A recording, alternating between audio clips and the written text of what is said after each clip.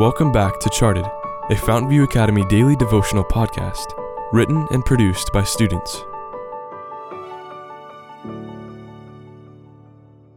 Episode 308, written by Andrew Rasmussen. Battle of the Brands. Satan will constantly present allurements to induce us to break this tie, to choose to separate ourselves from Christ. Here is where we need to watch, to strive, to pray, that nothing may entice us to choose another master, for we are always free to do this. Steps to Christ, page 72.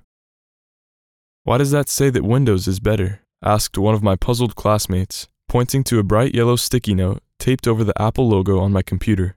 I received this question a number of times while owning a big, white MacBook my sister had given me. I had taped the sign over the Apple symbol of the computer to declare my position in the battle of brands, the great controversy in the computer world. The competition for the market is a very real, if not amusing, drama. Like competitive bakery shops across the street from each other, Microsoft and Apple compete for customers. Both sell products aimed at meeting the demands of the masses, but each does it in a slightly different way. Apple sells computers that are preloaded with their operating system, a reputation of quality and reliability, along with the sleek design of their products, and a brilliant marketing system has given Apple Incorporated a huge following. There are, of course, downsides to Apple's products. The Mac system is aimed at people who want an easy-to-use, quick computer that can be used without a serious learning curve. Microsoft, on the other hand, primarily distributes its products through third-party companies that manufacture computers and use the Windows system on their devices. The large advantage of Windows is that it is a much more open, customizable system.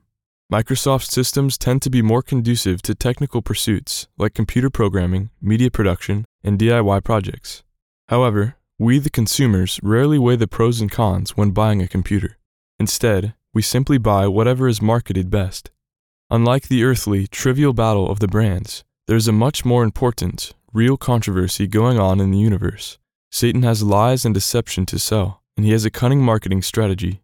His offers are attractive, but they will never truly satisfy the needs of the human heart. Christ is the only answer. I want God to daily open my eyes to clearly see what is truly worth living for and what isn't.